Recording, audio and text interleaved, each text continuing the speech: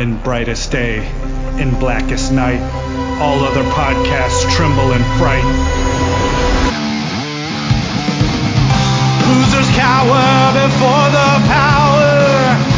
Oranges lust and blues you can trust. Indigos feel and white ones heal. Yellow scare and green ones dare. That sapphire love and black hands glove will rock your foundation without hesitation. Chad and Marge face evil's might. Respect their power, for they'll make you see the light.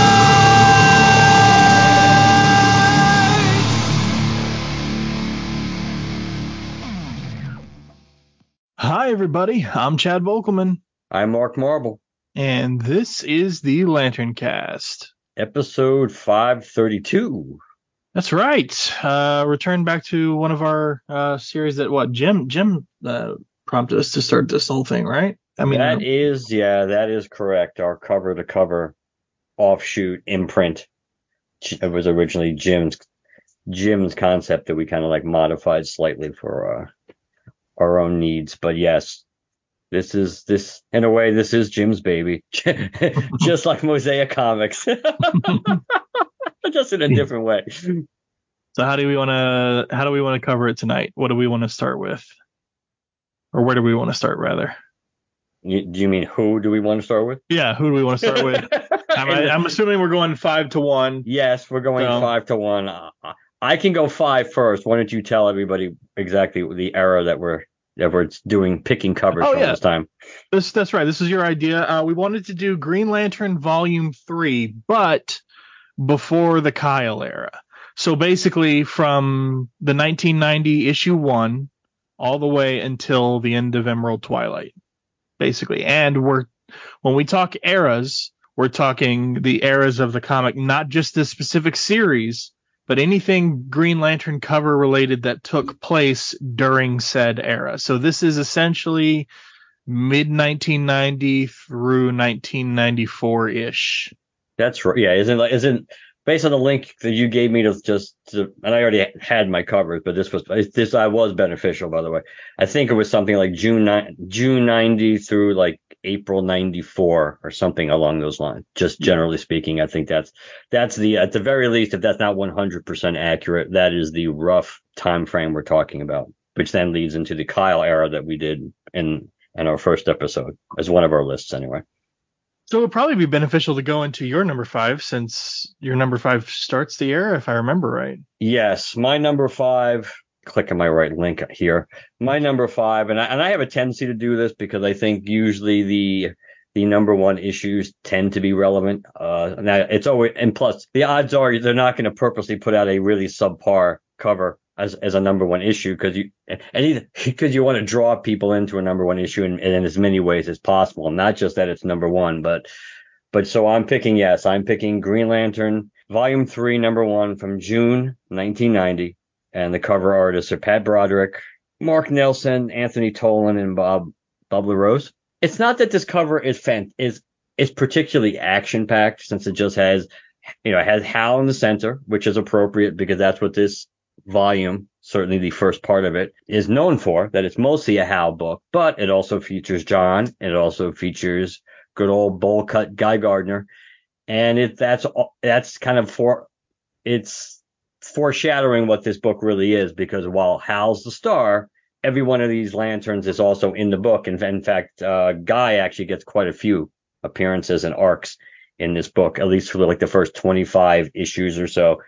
And then, John has his arcs, like also like some of these arcs are all together clearly in these books, but John, pretty much from like the mid 30s going forward, that's when it really becomes a Hal centric book till it ends. But this does kind of paint the picture of literally of what this book is going to be about, with Hal, Guy, and John being the main focus of this new Green Lantern title. So yeah, at least for the next Yes. Half dozen-ish or dozen issues or so, right? Because it goes into the Guy in his Nort. I'm trying to figure out how far it goes before it just becomes mostly Hal for a while. Yeah, because in another issue which didn't make the cut, you have issue 25 when Hal and Guy pretty much fight for the right to be Green Lantern of Earth, in which Hal wins.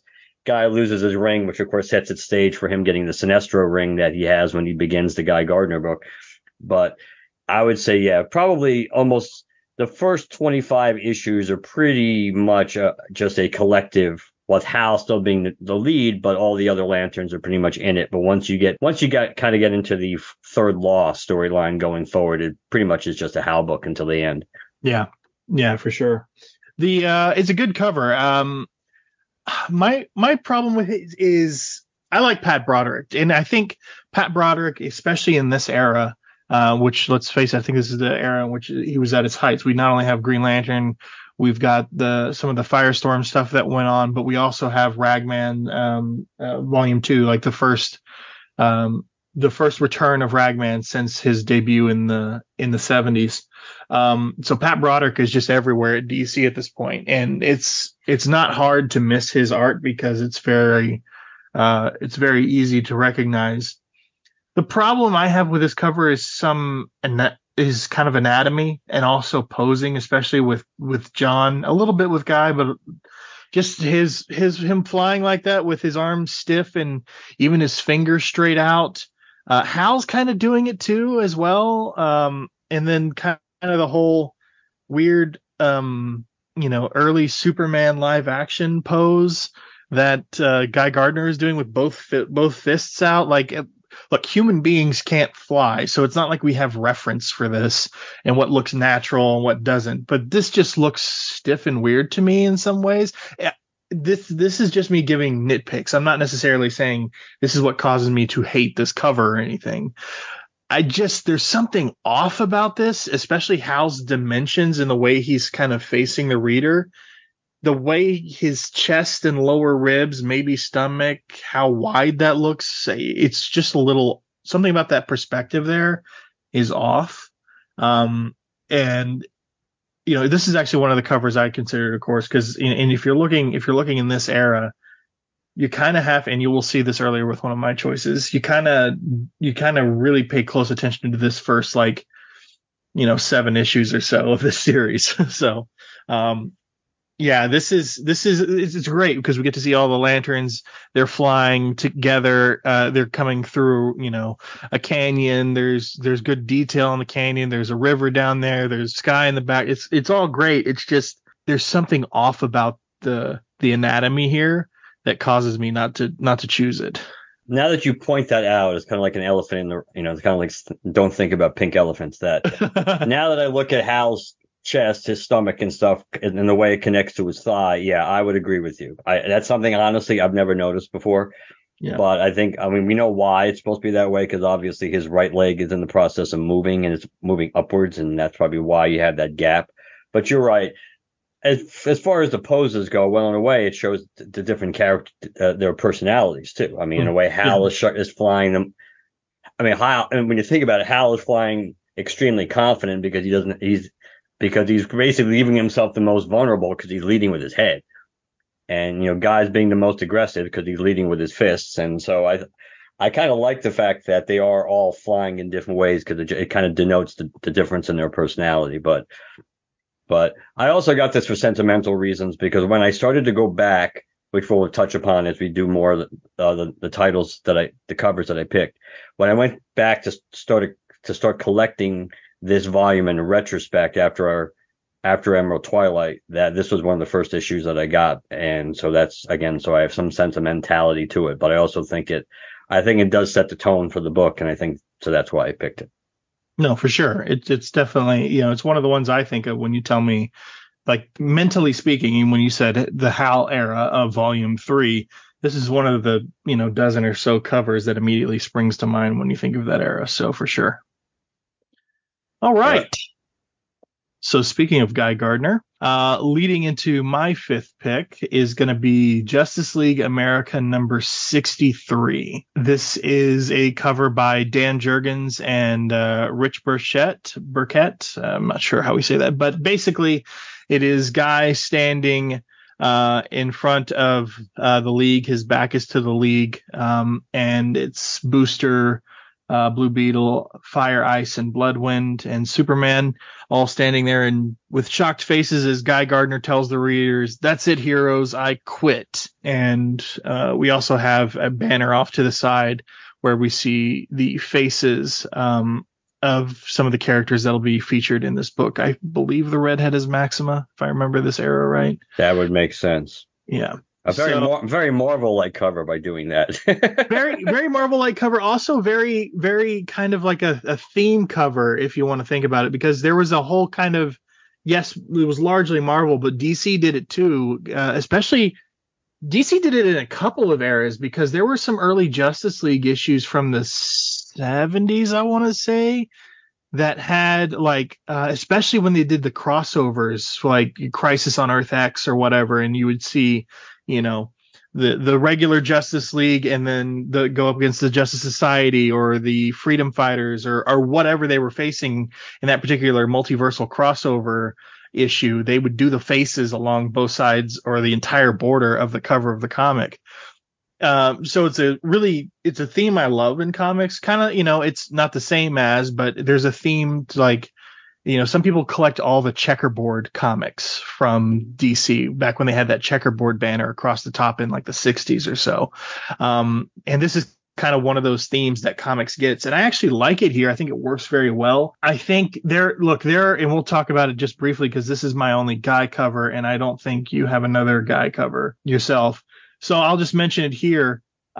This era is prone for Guy Gardner punch covers, and by that I mean Guy is either rearing to throw a punch, throwing a punch, or getting punched on all of the covers. And I have literally in front of me, and I'm not going to go through each name of the title and issue number or whatever. I literally have an image I made where I saved all the comic covers I found that feature kind of that theme from the era we're talking about tonight. There are 14 Guy Gardner punching covers in this era alone. And that's not to say those are all of the Guy Gardner related covers from this era, but this is the most prominent theme of said era. And despite all of that, this is still my favorite Guy cover of the ones we're talking about, of the era we're talking about tonight, because one, it's Dan Jurgens. I think, Rich Burchett on here does well. They worked together with Dan Jurgens for a long while and stuff. But I think if you look at a lot of the other covers that I was talking about with at least even the punch theme, Guy's either got he's either super bushy eyebrows and weird looking, or he's got this strange stance. Anatomy's weird. His boots are like, way sticking out way far from his calves. They're like oversized, or his collar is massive, or it's the 90s. He's way overly muscular. Or he's got too severe of the bowl cut, or, whatever you may look at here. I think the costume is well done. He's toned. He's not overly muscular. His boots are definitely big, but they're not like sticking off the sides of his calves. His costume is well put together. He's definitely got some 90s exaggeration here. But it's not as over the top as most other examples from this era. Because there are some examples from this era that look good, but they also could just be like too cartoony. Like some of the ones you see, especially from early on in just the Guy Gardner run, when it's just Guy Gardner before it becomes Guy Gardner Warrior. Some of those just look too cartoony. So there's lots of different criticisms I could levy at the various Guy covers from this era. And I think this is probably one of the best outings. This is clean. This is really well done. I think, yes, you could throw whatever you want here and there about the design choices for some of these costumes and stuff, but it's just it is what it is. It's of the era. So design of the cover, and then just the cleanness of the lines and how kind of uncluttered this cover is, despite having so many characters. I think it's a really great example of an early 90s Guy cover. I will agree with that. I think that it's and again, it's a Jurgens cover, so That's always a plus. Maybe a slight negative because even though it's called Justice League America, it's pretty much Superman and the C Team. But the reality is just the fact that in a JLA book, with the fact that Guy Gardner's in the JLA and the fact that he's take literally front and center in the story and on the cover, that is cool onto itself. And it does fit nicely into the history of covers and stories of heroes going, "That's it, I quit," and throwing something away or walking away or whatever.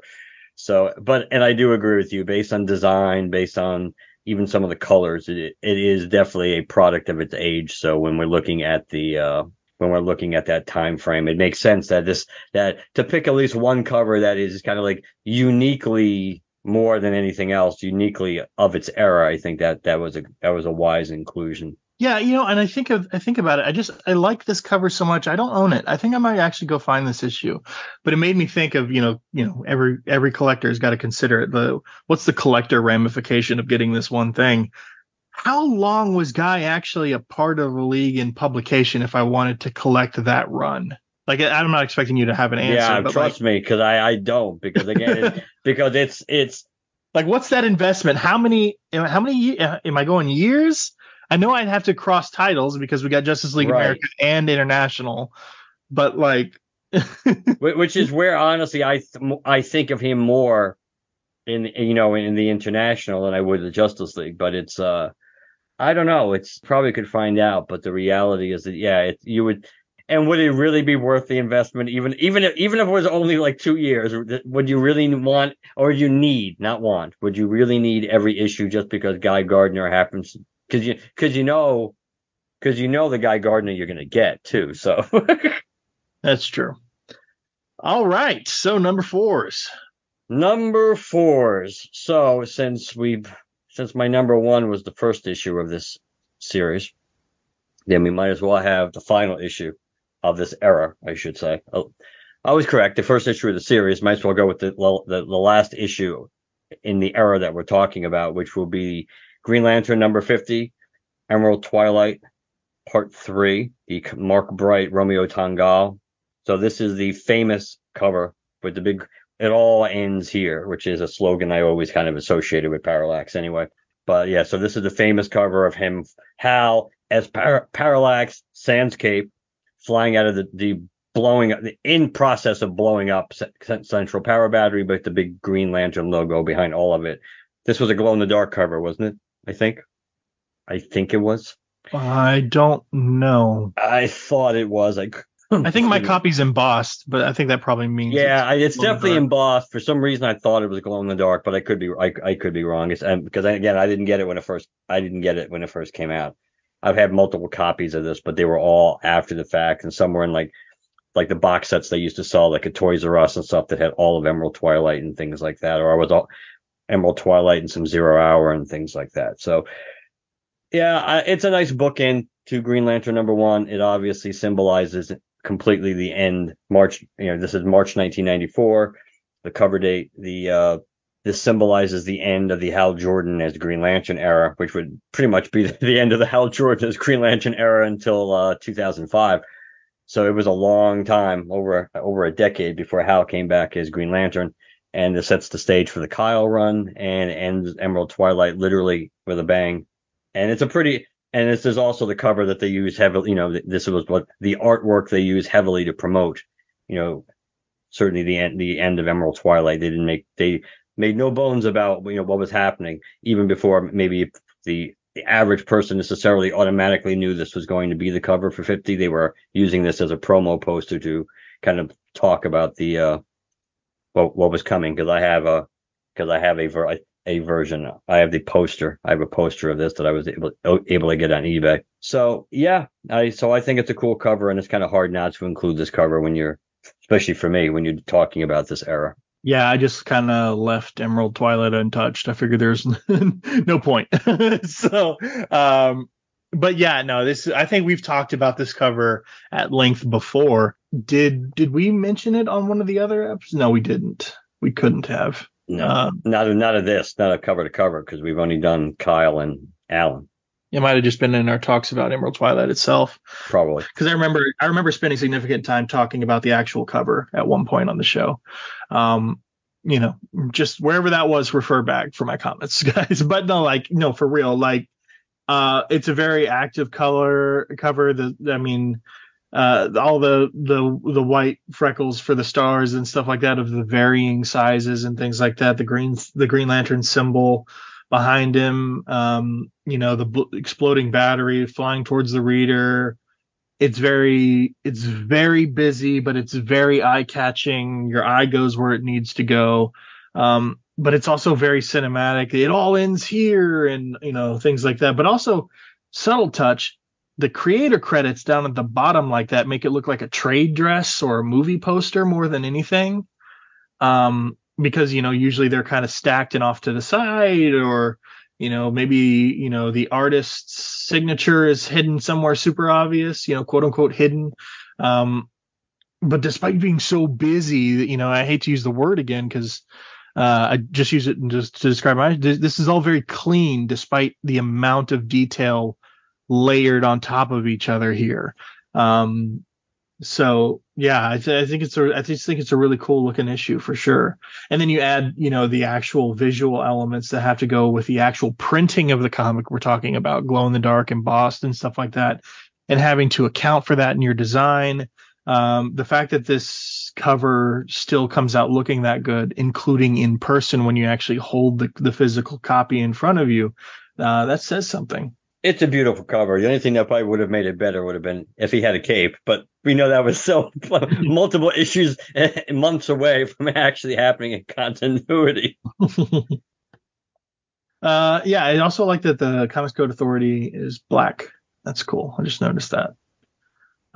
This is, I wonder, were they doing it's the DC Universe newsstand copy?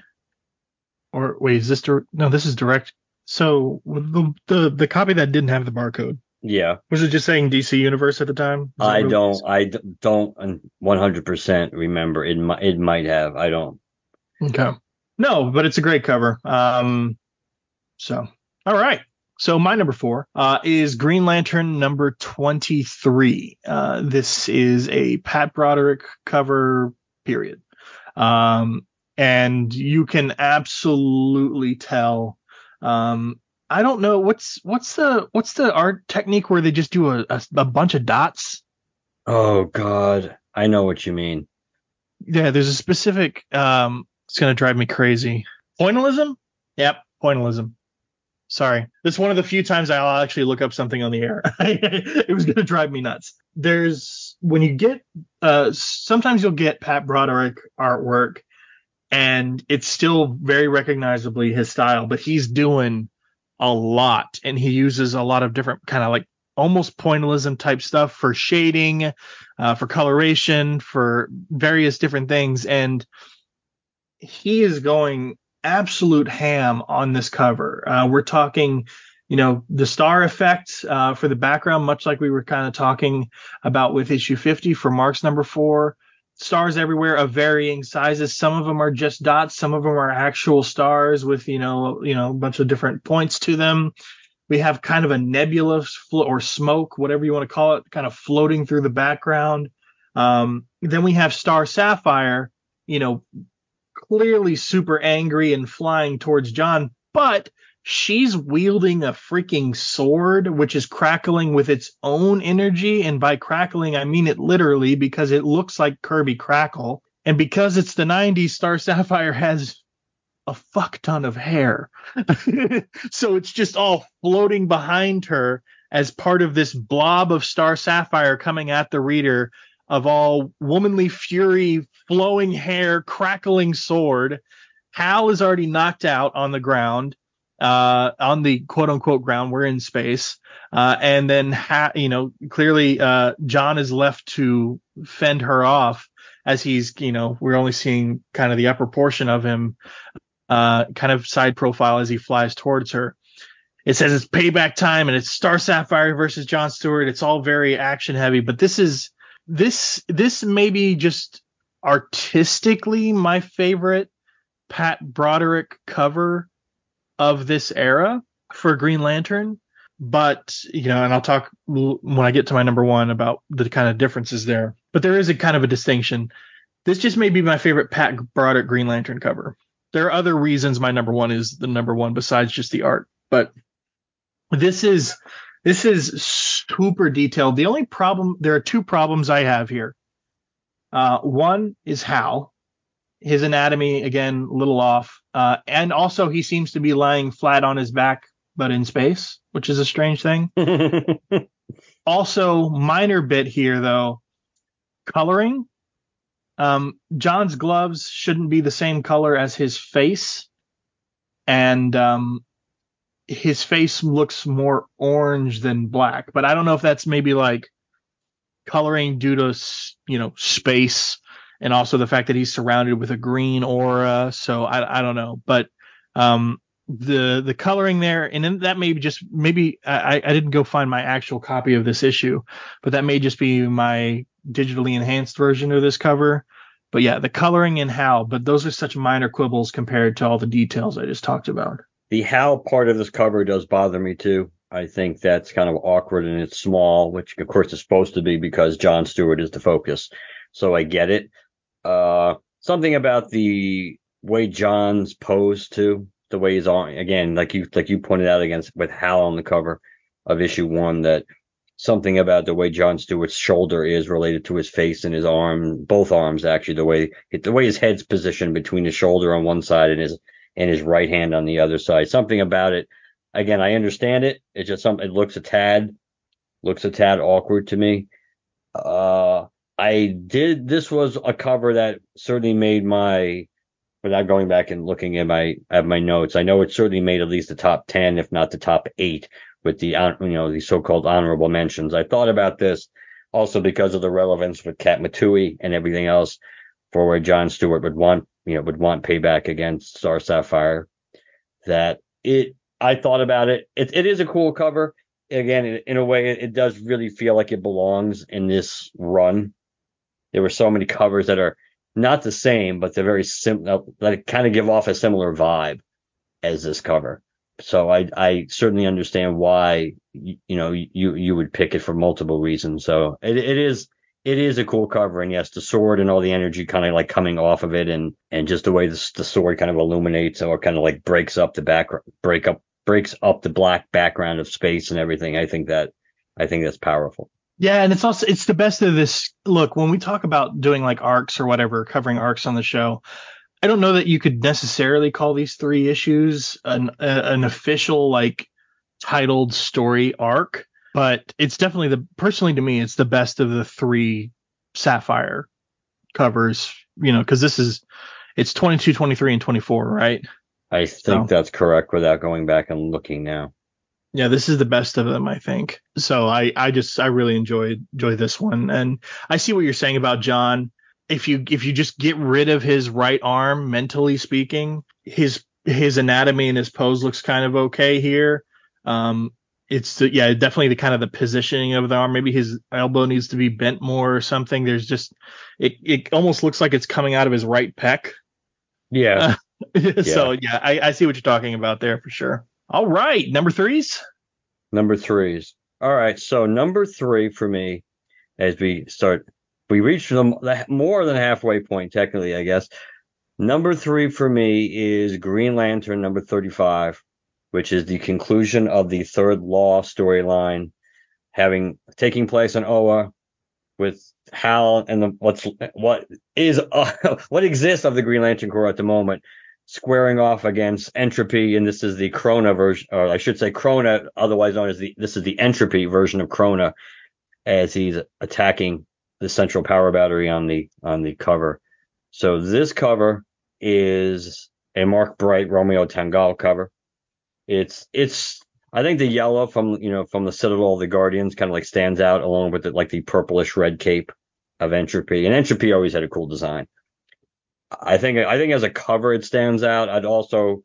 It appeals to me also because, as I mentioned, I think several times in the show when it comes up, not self-serving, just when it comes up based on topic, that when I was fooling around and doing Green Lantern movie scripts, that the second Green Lantern script that I wrote was a variation on the Third Law storyline. With it wasn't literally, because this issue was how basically the story was going to end, with Entropy squaring up with Krona, Entropy returning to Oa, trying to get the Central Power Battery. He was just allied with the Manhunters in my script. But so that's part of the reason why, because image wise, this is pretty powerful. Kind of reminds me of the Anti-Monitor too, in some way, the Entropy design. But I think that because of how the cover stands out, because of how this storyline, what happened in this issue, inspired me. And like I said, the pure visual, like almost like cinematic aspects of this, I just really like this cover.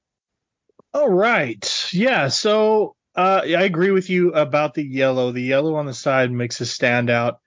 I don't want to go as far as to claim the yellow makes me not like the cover, but it's something about it's not like the inclusion of yellow is the problem. It's just I don't know, maybe the fact that it borders like almost two whole sides of the comic.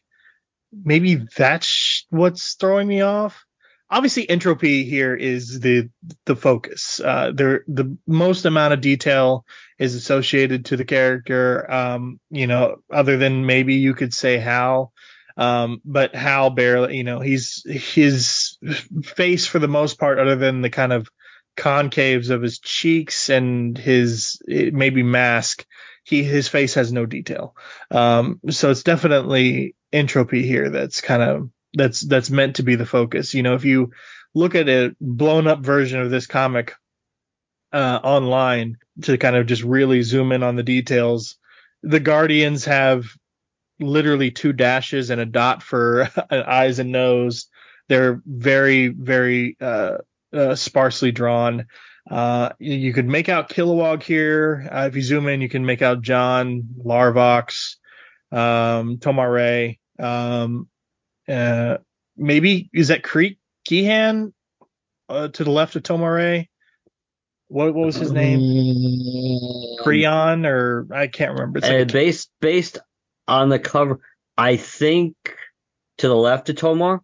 Yeah, to the left of Tomar, near his Entropy's glove. I think that might be Creon. The version the picture I'm looking at doesn't let me zoom in, so gotcha. I can't get that. But based on what I'm seeing, it kind of looks like that's who it would be. Yeah, and it's been a while since I've read the Third Law. I don't know if that's even supposed to be a lantern above the Guardians right there. If not a miscolored Guardian, because he's wearing robes. So again, though, it's been a long time since I've read this issue. So yeah, I can definitely see how this would be a favorite and enjoyable. Do you think, though, it has more to do with your enjoyment and fond familiarity with Third Law, such that you said you kind of based the second script off of it? You really enjoy this story. Do you think it's in your top because it's a good cover, but almost as important, your memories associated with this story? Probably that fact. I think that factors in, but I think realistically speaking, at least for me, for almost all the covers that I'm picking, there's some kind of emotional attachment to at least a certain extent. So I think that's, I think it's a fair concept, criticism, or question to ask or to bring up. I think for me, like I said, everyone on this list has some kind of reason why it appeals to me. I do, and I'm trying to remember how deep into my collecting of Volume 3 post Emerald Twilight when the Entropy storyline fell into my hands, when I was able to pick up. The cover did strike me, so I'm not sure. I actually don't remember how I bought these, so I don't remember if I saw this cover and I knew it was a multi-part story, and that made me want to go back through and make sure I got all the parts of the story. I do think there is an element of what the story means to me, as far as influencing me. Not that I could even tell you everything that happens in the Third Law going forward, because it's, like I said, I basically focus in on the entropy part, but the beginning of it, like the prologue part, is so different than where we end up. But I think that's true. I do think that everything on my list, is it has some kind of deeper attachment than just, oh, it's cute. Yeah. All right. Number three. Okay, so my number three is Justice League Europe number 40. This is an interesting one to pick, I admit, but there's a couple of reasons I have it at number three. One is, and let's just get it right out of the way, the art is clean. Much the way I pointed out with the Justice League America cover featuring Guy. The art is very clean here. Um, I have some issues with the Flash's suit, but other than, that's just me being me. It's a very clean cover, and this is one I see so often in like the cheap quarter bins, back issue bins, and stuff like that. This, first of all, Justice League Europe is not a series that people talk about a whole lot, and I'm not gonna even try to pretend like I am a master of all comic book knowledge and know why that is. I fully admit I've maybe read three issues total of the series and not in issues that were published in succession. Um, but it's just not an era that people talk about very much. Um, and I don't know why, but I'm sure there's a reason for it. But when I think about this era of Green Lantern and I see a cover of Hal with silver temples and a cover screaming Hal's back while people carry him on their shoulders, I can't help but like compare that to the knowledge of what I know is coming for Hal and think of like, oh yeah, like, everything that happened with Hal in Emerald Twilight. We focus super hard on what he does to the core, himself, to the Guardians, like all this stuff. And kind of afterwards, we kind of start focusing on what he did to what those actions did to those very close to him, like Carol or Tom or whomever. But it's not like you don't think about it. It's like what he did to the hero community or how they felt about him after that fact, which we kind of get a chance to deal with here and there throughout his time as Parallax. But obviously, we focus on it a little bit more during his funeral in issue 81, much later on. It's 81, right? Yes, I believe that is correct. Yeah.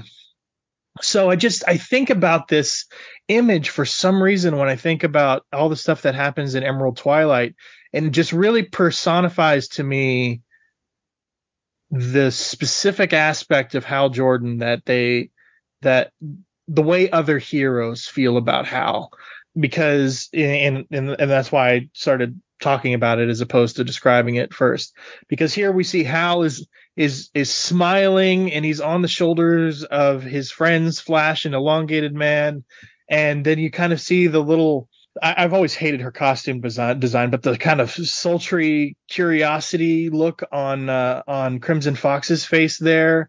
But then, like the concern or disdain in some cases, when you look at Power Girl's face and Aquaman's face and Doctor Light's face in the background.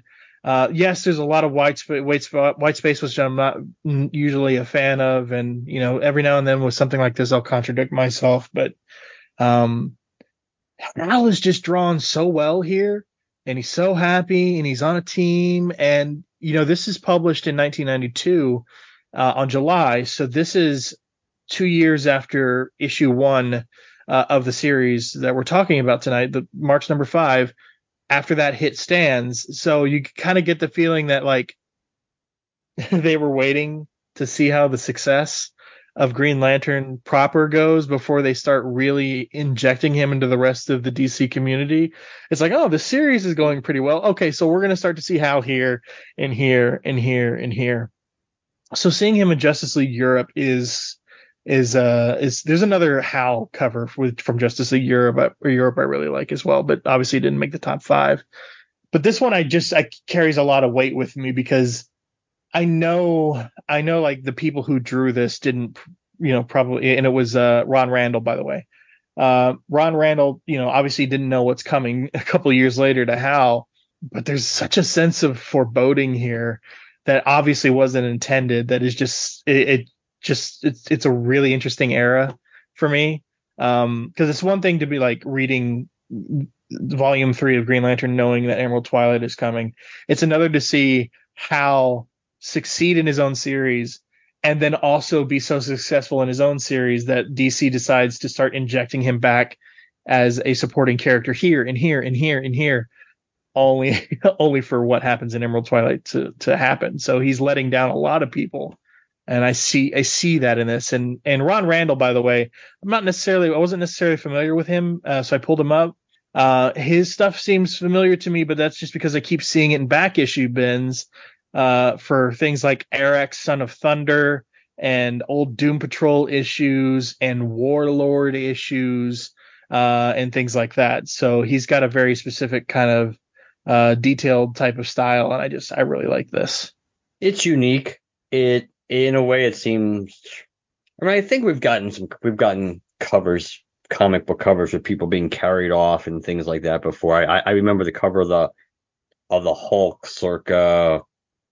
Oh God, it had to be somewhere. I think it was in the 270s because it was right after the Smart Hulk. It was right after Banner came back and became the Smart Hulk, and then I think when he had been granted amnesty by all the heroes, and I think like I think the cover is like all the Marvel heroes like carrying the Hulk on their shoulders and things. So I don't think so. That's just one example. I think there's been other examples like this. In a way, it seems really weird. I mean, it seems weird to be carrying Hal like that in general, but it does take on more meaning, like you said, because of the fact that little did anybody know at this point what was coming down the road. And of course, if we had gotten the original version of Emerald Twilight, it still wouldn't have come down the road the same way. So Hal wouldn't be a bad guy under that scenario. That the reality is wouldn't even be questionable whether he's a bad guy. He would be straightforward, just going off on his own.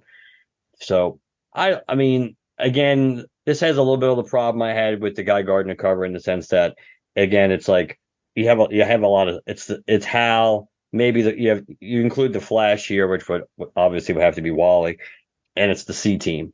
I mean, Aquaman is is maybe B tier, but everybody else is clearly like kind of like especially when you add in the costume factor that you're talking about C tier characters for the most part here and like a C tier title too, to be honest. Much at least the other one was an actual Justice League America title. This is Justice League Europe. I mean, what was next that they didn't like delve into? Justice League Sheboygan. That was about the only thing. So I don't know, but Hal looks cool, and that's the important thing here. And you're right, he looks happy, and I guess looking ahead with the benefit of hindsight, it's kind of it maybe it pulls out your heartstrings maybe a little bit more than it normally would have if they had not if things had not taken a left turn in Albuquerque. Yeah, I've unlike the JLA issue where I was like, should I collect the appearances of Guy? I've actually considered and kind of started tracking some of the issues of Hal in being involved in Justice League Europe, which then I think because I'm clicking through the covers right now, I think with issue 51 it becomes Justice League International again. But I think maybe Hal's involved in this team for maybe 20 issues, and nobody cares about Justice League Europe / International when it becomes that version of Justice League International. That I could probably easily get all of these issues for in decent condition for like $1 a piece, and that's what, $20. So that's not bad. Um, I was always curious about this era because it's pretty long run for Hal in terms of being a featured member of a team for any length of time. That's true too. All right, number twos. Number two, so for me, Green Lantern number 46, which is the Reign of the Supermen crossover. Doomsday for GL, kind of another foreshadowing on the horizon. As a cover, this is pretty cool because you have Mongol punching Hal over Engine City, which of course is in the remnants of Coast City. And you have the erroneous aspect of this cover, which still is cool because it appeals to me too. When you have the Eradicator, Last Son of Krypton, Superman duking it out with with Cyborg Superman, which kind of gave you the impression hadn't if you hadn't been following the reign of the Superman, or maybe even if you had and you didn't realize that this is essentially kind of giving you another view of what's happening essentially in what Superman 82, just from the how, like the other side of the room, that you would think, hey, well, technically the Eradicator did show up at the end of that arc, but just not looking like this. So as a cover, I think it's cool. This was a big tie-in for Reign of the Superman, which is the only reason, of course, as we've talked about multiple times on the show, the only reason, and this is a Mark Bright, Remy Otungal, Anthony Tollin cover, that this is the only reason I got this issue, because I was so into Reign of the Superman that I had to get this, even though it really doesn't have that. Like I said, it's nothing critical to do with the storyline. If you don't read this, you don't miss anything. It just gives you, like, again, it's like almost like it's like a Jeff Con thing. It's like it shows you what was going on in the other room. Well, like watching a Saw movie. It's like, well, this is what was going on at the same time as this. You just didn't realize it until now. But because of the importance of the story, and because it kind of refreshed my memory of Green Lantern as a character, it set the stage for me jumping on board in the near future with Green Lantern 51. So those are the main reasons for this. I don't have much to say about this particular one because its importance kind of exceeds its artistic capability or whatever, which isn't to say that there's a lot to nitpick here. Obviously, I think, personally speaking, I think they went a little ink heavy on Cyborg Superman and the Eradicator, because yes, they're further back, so they should be more distorted to the viewer, but they seem so blocky and sketched out in a sense that, like, I wish there was more detail despite them being further away. And it looks like the inks being maybe not done quite as heavily would have given us more detail without actually having to draw more lines. But otherwise, I think that's my only complaint about it. The Doomsday for GL is interesting, since Doomsday is nowhere to be seen here, but obviously that's a trigger word at this point in publication history. So tying it into that story, I mean, it's already tied into the story with the Reign of the Superman banner across the top, but still, I don't know. I like that they're kind of fighting on top of this port/reactor thing with Mongol, but I don't know. Like, I remember it was in this issue, right, where like they're actually inside of the buildings and fighting each other, and Hal's got his arm in a sling. Yeah, because he breaks his arm while he's fighting Mongol.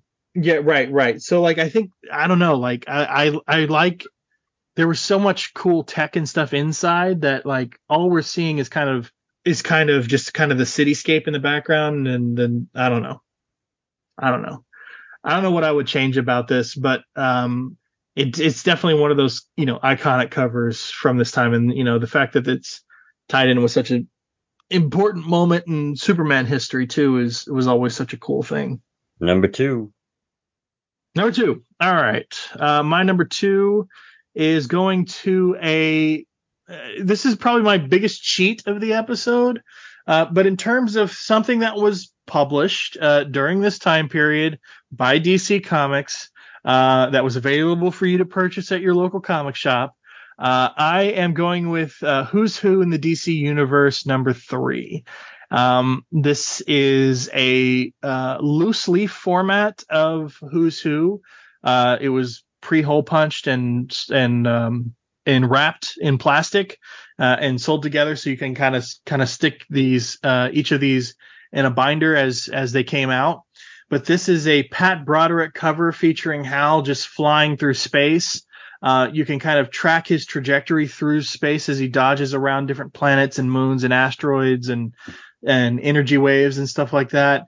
It's obviously, it's a who's who, so it's got a lot of names off to the side, for the different entries within the book. But Hal gets the cover again. Pat Broderick in a very obvious Pat Broderick art style.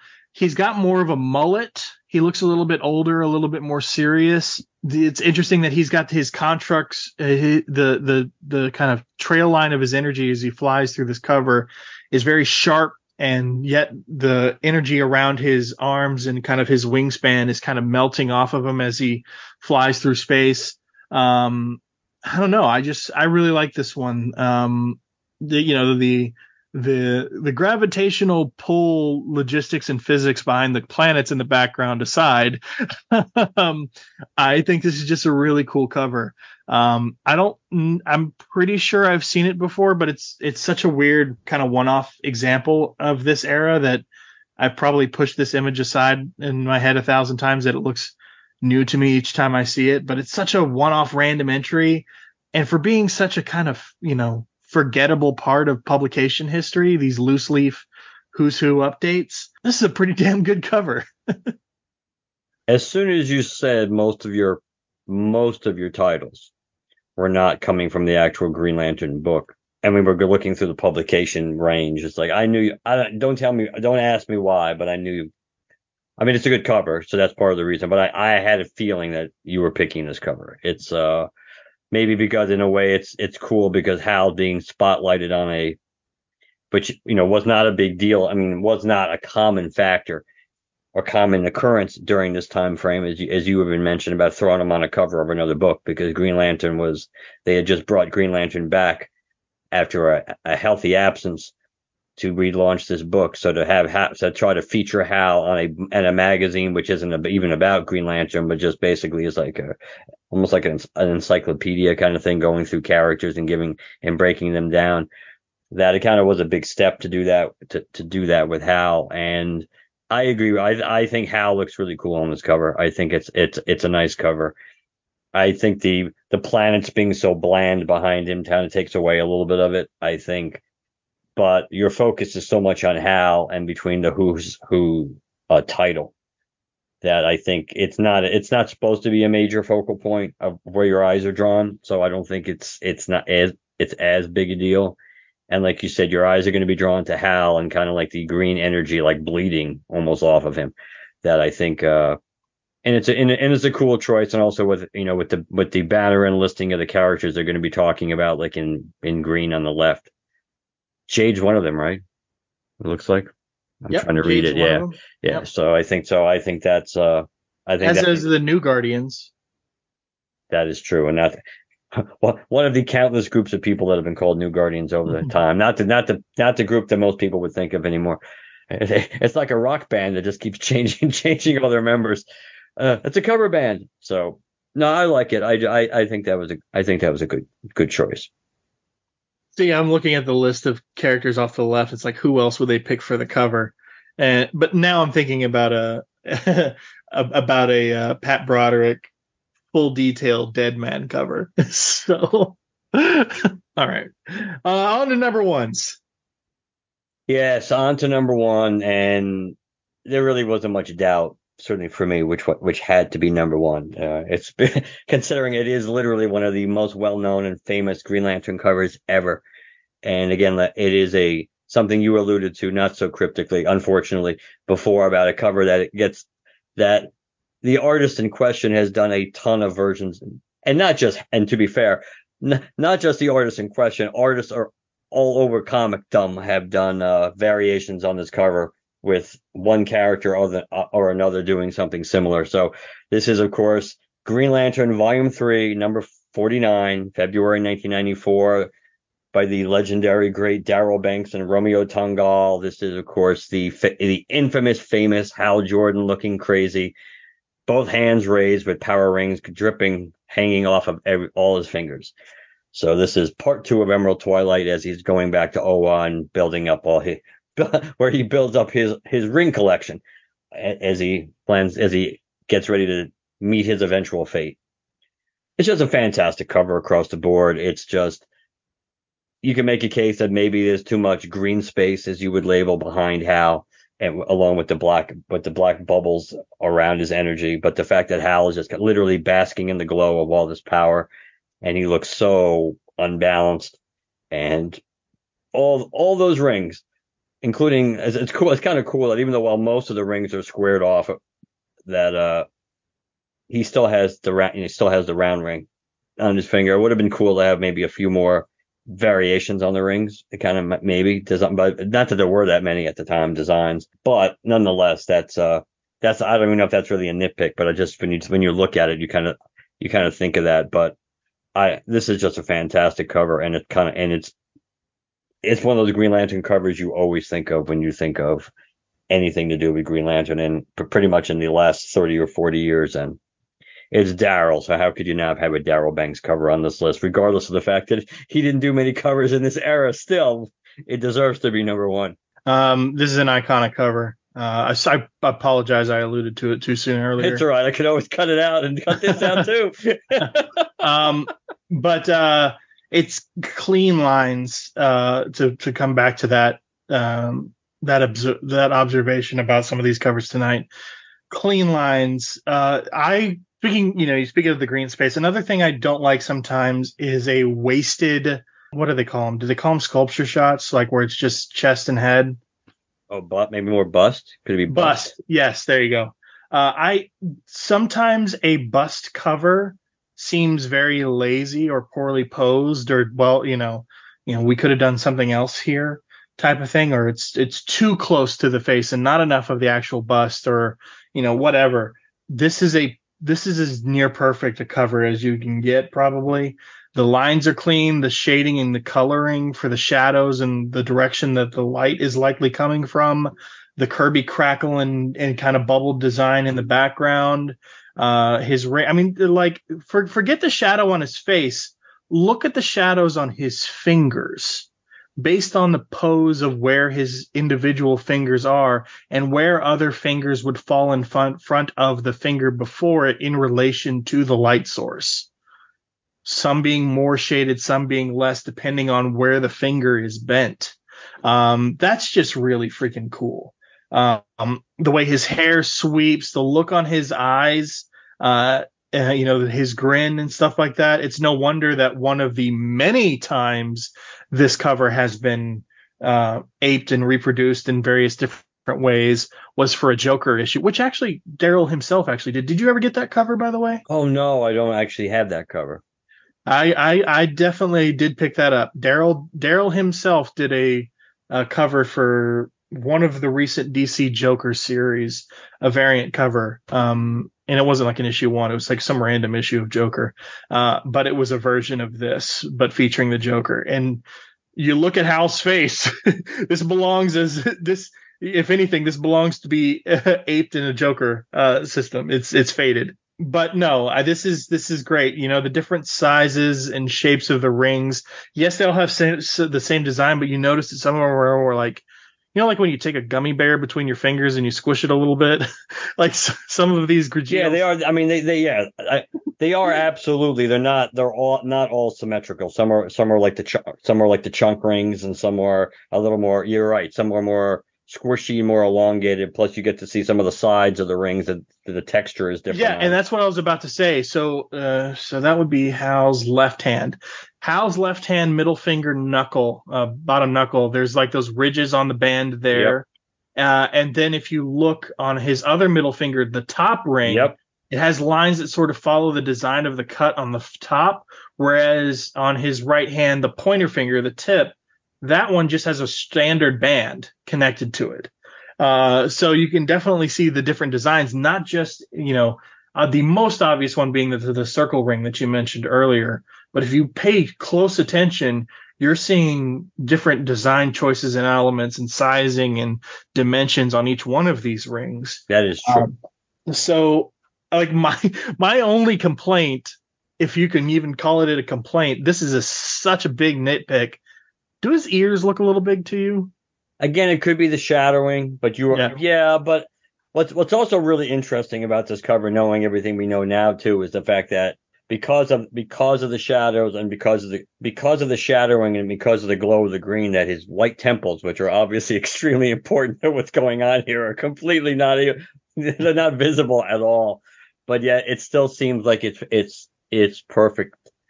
It's perfect for that. And so when we think of all the different, there's so many different versions of this cover. We obviously got a aping of this in what the Sinestro Corps wore when Hal had all the yellow rings on. We have that great Marvin the Martian cover. during the Yeah, during the sure. Venditti run, which is basically the Marvin version of this, with all the rings on. And of course, among other different versions of this, I have my own customized Daryl Banks, as I'm drawing a blank. Is it Saint Walker? Yes, no, Yeah. that I didn't draw a blank on. I'm thinking of the commission. That's the word I couldn't friggin' pull out of my Oh, head. gotcha. You know what? Yes, the Saint Walker version of this with all blue rings, which luckily enough, yes, Saint Walker does not look nearly as nuts with all that. That was kind of a mutual, I think, choice by both of us that that Saint Walker has to at least look. He can't look entirely happy, but he can't. But it probably wouldn't be appropriate for him look quite as unbalanced with all the blue rings on. But yes, the Saint Walker version of this that I have in my bedroom is pretty damn cool too. So. And you probably looked. I don't even remember what comic this is for. Do you know what that Santa Claus version of this that's coming out later on this year? Do you know what comic that's supposed to be for?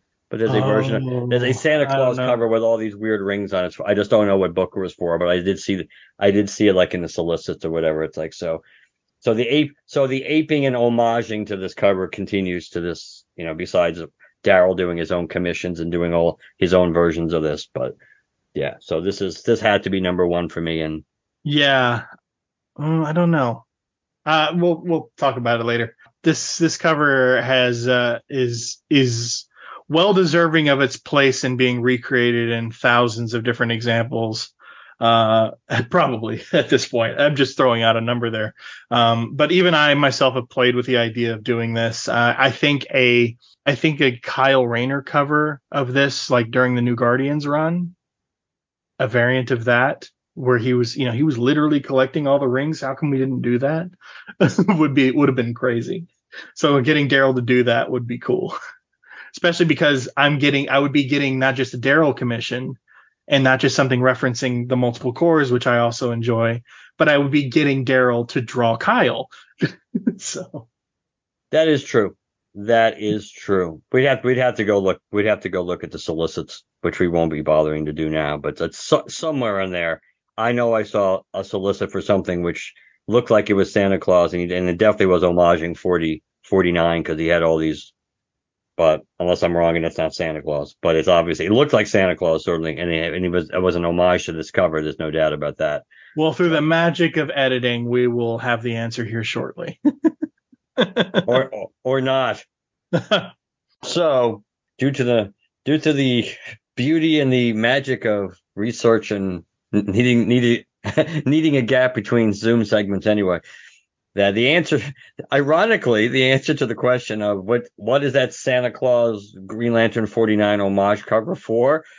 It's a variant cover for Green Lantern number 4 coming out in this. That's kind of funny.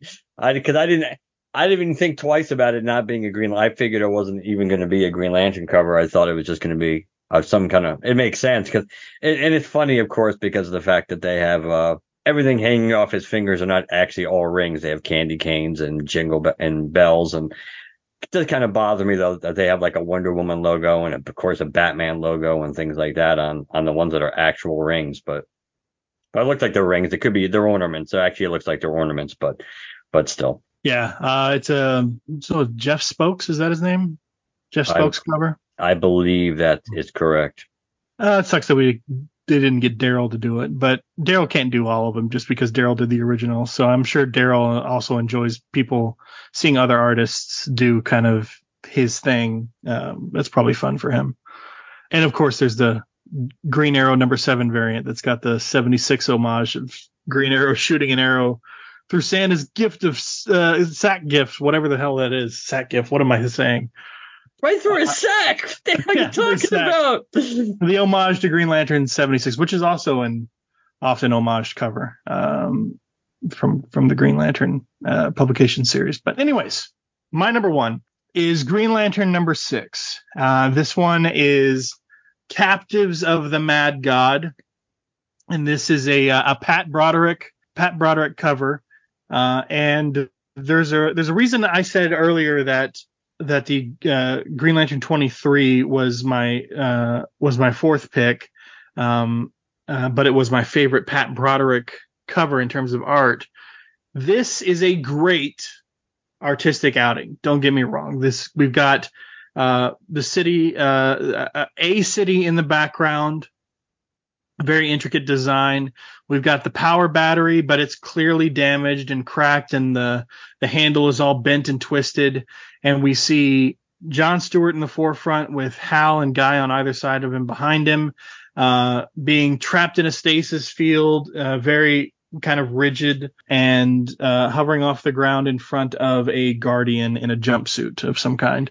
Great art. We got these. This is a big era for all three of these men, and you can see it, as much as when you think of the era as when you see the costumes that they're wearing.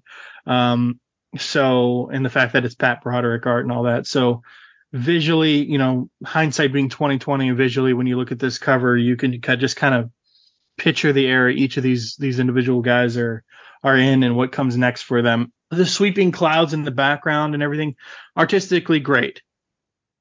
This is the follow-up, the epilogue, if you will, to Green Lantern, Green Arrow by Denny O'Neil and Neil Adams. And then, some after Neil Adams left, but mostly that era, because before there was Ganthet, there was Appa Ali Apsa. And before we knew him as Appa Ali Apsa, we knew him as the Old Timer. And this is the end of the Old Timer. And I love this story. It's actually been a while since I've read this story. I need to go back and read it again. But this is the story that ends our time with the Old Timer, pun intended, I guess. But it also kicks off a new era for Green Lantern, not only in this series and what comes next for Hal and company and stuff like that, but also for John, because we get Mosaic out of this. This is, the captives of the Mad God. This is Old Timer Appa Ali Apsa goes crazy, and he starts ripping cities from across the universe and building this patchwork planet on Oa. And the towns from Earth that he's stealing are the towns that he visited with Ollie and Hal. And I don't know about the alien planets, where those cities came from. And I know Appa did some traveling of his own after his time with Hal and Ollie. So if I remember right, I think those came from those visits of his. But definitely the towns from Earth came from his travels during Our Traveling Heroes era with Ollie and Hal. Was it cool to see, Appa go mad? And I mean, it was poorly written maybe in some places in terms of his motives, but I mean, he quite literally went mad. So to apply reason to that is probably asinine. But I love this cover. And almost as much as I like the cover, I like what it signifies. I know because of who wrote this, it's at the very least not anytime soon are we going to see this collected. But if we ever see this story arc collected, this kind of epilogue, the Mad God saga here with Appa, if we ever have this collected, this is the cover of the trade that I want to see. Because there are a lot of cool covers from featuring Appa and his conflict with the Green Lanterns here, but this is the one I really like. This was not the one in particular that was a runner-up for me of my top 5, but there definitely were. There was at least one, if not more, of the covers in this arc that I did think about. And again, not just because of the artistic quality of the covers, but because of the arc. And this arc is important for Green Lanterns. It's very important in this book and the way this book starts. And yeah, it kind of goes off the rails literally, but so did the book. But it doesn't really have much of an impact, as it moves on. But it sets the tone. This whole story does set the tone for what this book is about. At least probably for at least like the first 20 issues or so. Besides, obviously, like you said, paving the way for Mosaic, and obviously Ali Apsa, I should say. I'm being Yoda for a moment. That he's an important character. He beyond even the Green Arrow run, but he is an important character, and he's also an important character because he's a character that they haven't brought back from the dead yet, which long before there was some kind of cancel culture reason to arguably never think about it. It's still shocking that he's never come back. Remember back during Brightest Day when it was pretty much when we saw the shrouded figure in Yep. Guardian and height and the tapestries and everything else and the bandages, and pretty much he knew all the money was on one and two characters. If it wasn't going to be Krona, it had to be Ali Apsa, and it still probably would have made more sense in a way to be Oh, Ali. I distinctly remember being on those episodes and fighting for it to be Appa Ali Apsa. Yeah, it would make sense, and considering what Johns did, in a way, it would have made sense. Obviously, we know he's got a big thing for Krona too, but it remains a character which at some point we know will be revisited because it's the fact it's important to Green Lantern lore, and Lord knows we've seen enough enough Guardians die and come back in well, some way, shape, or form. It's sometimes not even really explained how some of these characters come back. That the odds are he will be back somehow. But so I did seriously think about one of the covers from this run. This is a cool cover. This was one I think I briefly thought about because of the fact that you do see all of them. You see all of the way they're being held in stasis, and yes, the central power battery is all damaged, and even though you only see the back of the Guardian and everything, in a way that makes it more powerful because you don't even get a side view. So I do like this cover very much, actually. Yeah, it definitely should be the trade cover, I think, if this is ever collected. At least if it's collected in terms of it just being like this story that's collected. I love it. It's a great thing. And it's, you're 100% right in terms of importance, but like for all the reasons you said, but also because, like I mentioned, before there was Ganthet, there was Appa Ali Apsa / Old Timer. In terms of Guardians who we knew and knew personally and had direct and successive interactions with as a named individual and not one of a dozen clone looking creatures who never got a name. He was one of our first Guardians to kind of focus on. And then that was the 70s and everything like that. And then here in the 90s, we see him again and continue his story, maybe in a way you don't want, but you see him. And then literally this is cover dated November 1990. Literally it's slightly less. It's a little less than 2 years later, we get Ganthet's Tale and we get introduced to a new Guardian by name. That's true. I'm to me, in a way, I think of issue 7's cover a little bit more than this one, but I would agree if you're gonna do a trade, it's either got to be this one or maybe it's got to be 8, because 8 would be a powerful cover too. I don't think it's as I think the faces of especially Guy, the faces of those characters kind of look a little off on that cover, but it's a powerful cover, and you kind of get the complete opposite here because you see Ali Apsa and you see him standing tall, almost literally, and victorious over the Guardians. So I think one of those two covers. Good. So the reason I wouldn't pick 8 actually is because it's kind of a spoiler in terms of the Guardians showing up, because they don't show up to help the guys take on Appa until later in the story. So that having the cover for a trade dress of this be number 8, I agree with you artistically in terms of how well it's done, what it conveys about the story, blah blah blah. But it's a bit of a spoiler to have the Guardians there. That's true, and that is something I did think about even when I'm looking at 7, because 7 is which is odd because you would think in a way 7 would be the cover of 8. Because of the fact that because you're wrapping up the story in 8, so you would think you'd want, but it's in a way it's odd anyway because you wouldn't, but maybe that's why they did it, because you don't want to telegraph what's going to happen in this issue. You would think, oh, it telegraphs that the good guys are going to win, and of course the story doesn't even end in this issue. But that also, cover 7 also has the Guardians showing up on the cover, and that one too. So I guess on that level, yes, if you want to keep the mystery, then yes, your cover keeps the Guardians off of that completely. Plus, and again, because it's a view from behind, that you may not even, if you're not a diehard Green Lantern fan, you might not even put 2 and 2 together right away. That's a Guardian. Yeah, no, not so. This issue was cover dated November 1990. Ganthet's Tale is cover dated 92. Exactly 2 years later. Exactly 2 years later, we get introduced to Ganthet. That's cool. Yes, it is cool little symmetry there. All right. Anything else that we want to talk about tonight before we wrap things up here? No, I think I'm going to say no.